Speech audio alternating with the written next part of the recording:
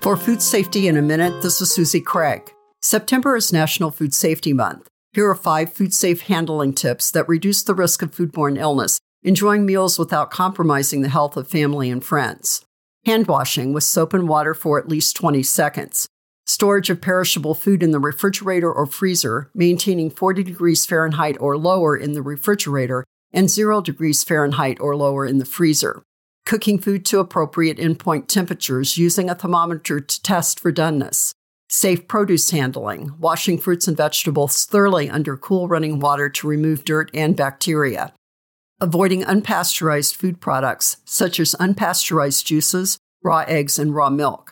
For more information, visit the Partnership of Food Safety Education website. From Washington State University Extension, this is Food Safety in a Minute.